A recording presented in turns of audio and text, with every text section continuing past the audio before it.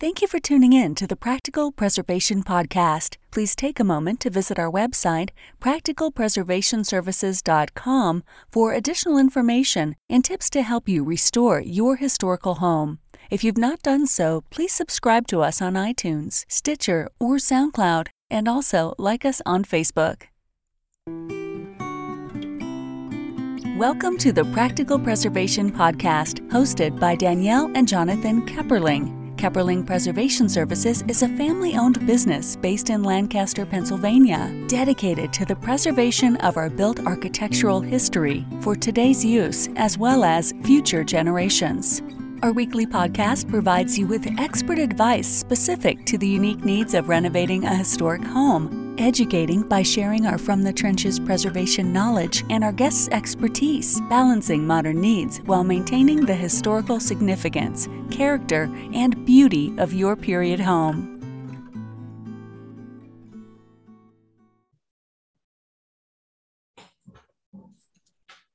Today on the Practical Preservation Podcast, I have with me Alyssa, and I'm sorry, I did not ask you when we were chatting to ask you how to say your last name.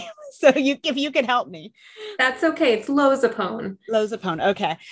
From Newport Restoration Foundation. Thank you for joining me today. Yeah, thank you. Happy to be here. So tell me about your background. Sure. So I have both my undergraduate and graduate degrees in historic preservation. And right out of graduate school, I worked for the Preservation Society of Newport County here in Newport, Rhode Island. I was there for about 4 years when I left to work for the Connecticut State Historic Preservation Office, where I managed both historic homeowner tax credit program as well as a historic restoration fund grant program. After 2.5-3 years there, I became the Director of Preservation at the Newport Restoration Foundation, where I am now. Okay, very good.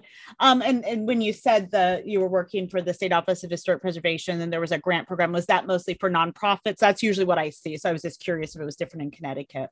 Yeah, so Connecticut is unique in that it has a historic homeowner tax credit. Okay. And then I'm no longer there, but Connecticut also has Historic Restoration Fund Grant Program, which is for nonprofits and municipalities to do bricks and mortar work. Okay, very good. I was just curious. And yeah. I get those questions all the time about, is there funding? And usually it's no. So, I like to just know those things. So what drew you into preservation? It's unusual as I talk to different preservation professionals to find someone who, started right away, in preservation right out of high school. So I'm curious what drew you in? Yeah, no, I feel very lucky to have found it early on. I mean, I was always interested in history and I thought that I wanted to work in a museum.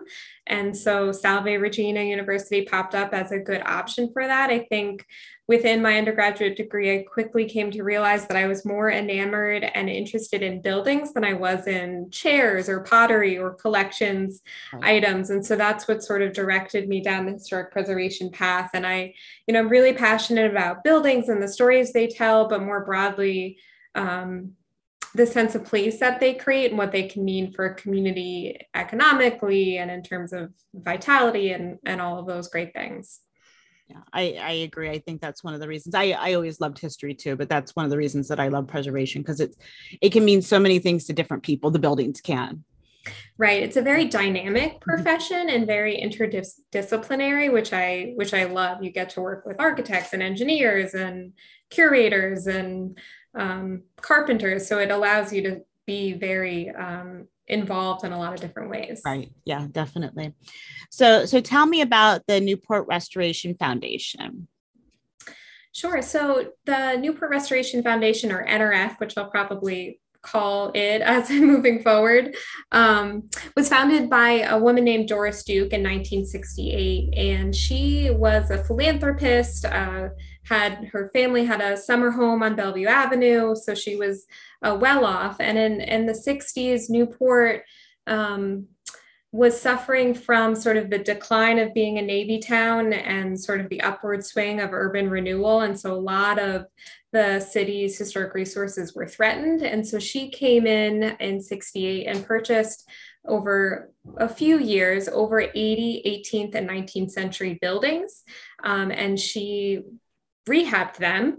And her goal was not for Newport to become Sturbridge Village or Colonial Williamsburg. Not that there's anything wrong with that, but she really wanted it to be a living city. She was very strategic. She would buy houses sort of on the corner of streets, and her goal was to be a catalyst for private restoration. And that really, it worked. Yeah. We have examples of, her buying one or two buildings on a corner, and then you see private restoration over the following year sort of pop up in that neighborhood. So that was what she did in the 60s and 70s. Today, we still own about 70 of these original buildings, and they are residential and commercial rental properties.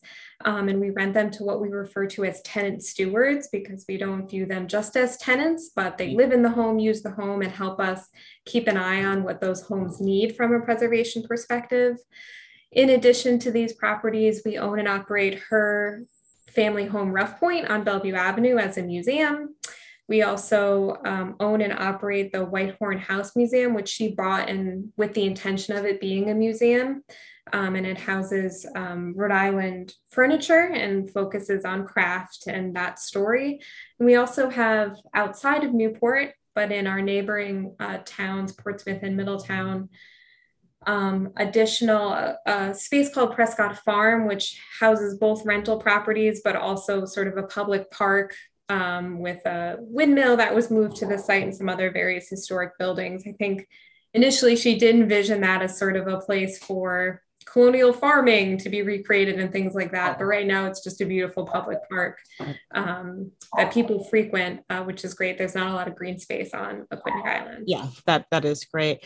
And I was thinking, as you were describing, her starting to do this in the late 60s, and that was kind of the start of the preservation movement.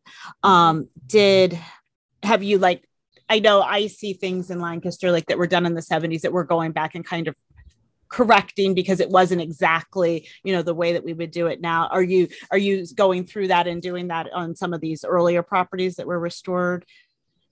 Yeah, I think we're not making changes at the moment, but we are, as an organization, sort of grappling with this history of preservation, and that it was of a moment in time, and that the organization, the crew, preservation crew might have made decisions that we wouldn't make today. Right.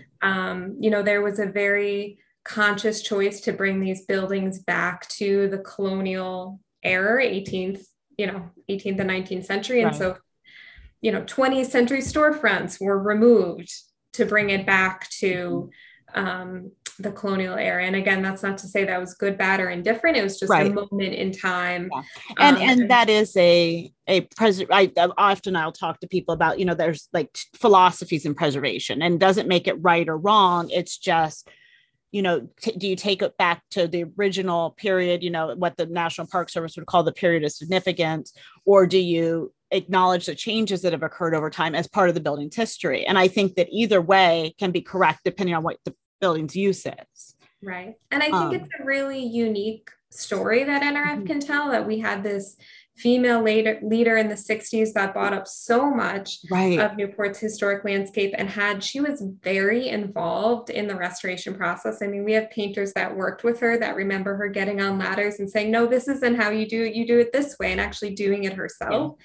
So I think we perhaps are moving in a direction sort of to honor that story and tell that story, and sort of celebrate her for who she was. And again, that moment in preservation. Yeah, I think that's a great idea. Yeah. And even the places that are supposed to be kind of static in time, like Williamsburg, if you go back every few years, they've changed things because they've discovered things. So I think that it's a dynamic story that we're telling. Yeah. So I noticed when I was getting ready for the podcast that the tagline on your website is protecting heritage in a changing climate. Can you explain, what that means? Sure. Yeah. So in 2016, before I arrived at NRF, the organization started an initiative called Keeping History Above Water, or what we call KHA. And really the goal of KHA, or the goal of protecting heritage in a changing climate, was to cultivate educational programming that addresses the impact of climate change, but primarily sea level rise on historic resources. And it's both because we view it as sort of the threat to one of the threats to preservation today, but also it's very real to us at NRF. We have 32 buildings that are threatened by seawater inundation, either now or with 3 to 5 feet of sea level rise. So it's very real for us. And we're, working through that as we speak. How are we going to address this? Have you started to raise buildings, or are you looking like for more passive ways? Yeah, so we have just completed a vulnerability assessment to really identify which properties are our priorities. We have installed sump pumps in nearly all of our properties as sort of a first round or first line of defense. Right. And we're looking at things like foundation conditions, bulkhead designs to sort of at a very basic level and low expense level to keep the water out. We actually also about 2 years ago sold a building that was one of the most threatened in Newport, 74 Bridge Street, with an easement on it, with the goal and hope that the owners would elevate it. And we worked very, very closely with them on that design. It was one of the first buildings that was elevated under the city's new elevation design guidelines. So we don't have the answer yet. It's complicated. Yeah. There's probably not one right answer for each building. So you have to, the assessment is really smart because looking at each building individually, there's not one right fit. So I think that's really smart. And it is a huge concern because a lot of our historic buildings are along waterways, and that does put them in danger. Absolutely. So on the website, you have resources for various audiences, but I thought that your homeowner resources were very extensive. And I thought that's something that a lot of people could use. And it had a various topics that would be helpful to, a historic homeowner, no matter where they are. So can you tell me a little bit about those? Sure. Yeah. So those are sort of a compilation of expertise that we have in-house. We have a great in-house preservation crew of about a dozen tradespeople that have been working here everywhere from 2 weeks to 37 years. And so we feel like we have a lot of institutional knowledge that we can share that can be a resource for others. So that's really the spirit of that. Admittedly, many of the documents were put together before my time, perhaps could use to be updated. Although, as my marketing manager reminded me, old buildings don't change. So that is true. Yeah. But it is, I think, the spirit of it and a goal of the organization is to be a resource for the community. And by being a resource, encourage best preservation practices. Yeah, I agree. And some of those practices do change, but the majority, like even the preservation briefs that the National Park Service put out, some of them are pretty old. And most of the guidance is still pretty good. Yeah, that's true. That's a good point. Yeah. So you don't have to put that at the top of your list. Okay. I'll add it somewhere on my to-do list. But right. Yeah. That just doesn't have to be at the top. So what trends or challenges do you see in preservation? Yeah. So obviously climate change and sea level rise are very near and dear to NRF's heart. But I would also say aside from that, I think one of the challenges that I see here in Newport and on Aquidneck Island in general is the real estate market, I think, is expediting the gutting of interiors. We see a lot of houses for sale, especially in a community like Newport, where people maybe can decide now post-COVID to leave the city and they want to live in a smaller community, but they have the resources to make really substantial updates to their houses. I think a threat is in this market is losing some of those beautiful interiors. Of course, the exteriors are protected by the Historic District Commission, but the interiors are not. And so that's a threat. And then I think very real for us at NRF, but in the greater community in which we work, is the availability of historic tradespeople. And I know that's an issue nationally as well. NRF is actually in the process of getting a historic trades training program off the ground because man, we can't find a mason to save our life, or a mason that knows how to work with historic brownstone and things like that. So to me, those are the top three that come to mind. I agree with you. And I know that's a big issue in Philadelphia.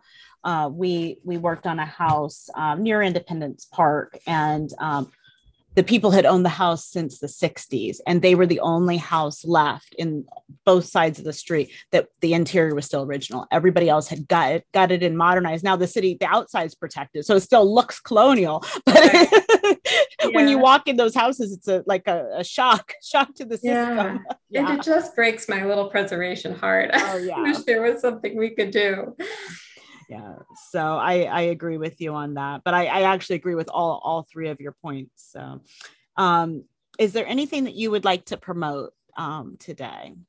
Sure. No, thanks for asking. I think as an organization, we'd love to promote the fact that we are doing Keeping History Above Water in Portsmouth, New Hampshire in May of 2023. So you can visit historyabovewater.org to learn more about that. As I mentioned, we're launching a preservation trades upskilling program this fall here on Aquidneck Island. So we're looking forward to that. So keep an eye on our social media channels for updates. And we just had last week, we're very excited, a new president start. So our new formerly executive director, now referred to as President, Frank Bagnoni, started last week. So we're very excited about his arrival and all the great positive changes that'll need for the organization. Very good. Those all sound like exciting things. I'll have to check out the History Above Water because I'm interested in what everybody's plans are for that, because I think it's going to be something that we're going to have to deal with sooner rather than later. Mm-hmm. How can our listeners support your efforts? Sure. Well, like I said, follow us on social media at Newport Restoration on Facebook, Instagram, and Twitter. And you can donate if you're feeling generous to our Restoration Partners program. You can find that on our website. That goes directly to our historic preservation efforts on Aquidneck Island and in Newport specifically. Okay, very good. And then if someone's listening and wants to get in contact with you, how can they do that? Sure. They can email me. Happy to get an email, alyssa@newportrestoration.org. And that's Alyssa, ALYSSA. And I'd be more than happy to hear from you. Okay, very good. And we'll make sure that that's on our website where the podcast is housed. So if someone's listening and doesn't get a chance to hear it, they can go to the website and see your contact information. Awesome. Sounds good. Yeah. Thank you very much. Thank you, Danielle. Thanks for listening to the Practical Preservation Podcast. The resources discussed during this episode are on our website at practicalpreservationservices.com/podcast. If you received value from this episode and know someone else that will get value from it as well, please share it with them. Join us next week for another episode of the Practical Preservation Podcast. For more information on restoring your historic home, visit practicalpreservationservices.com.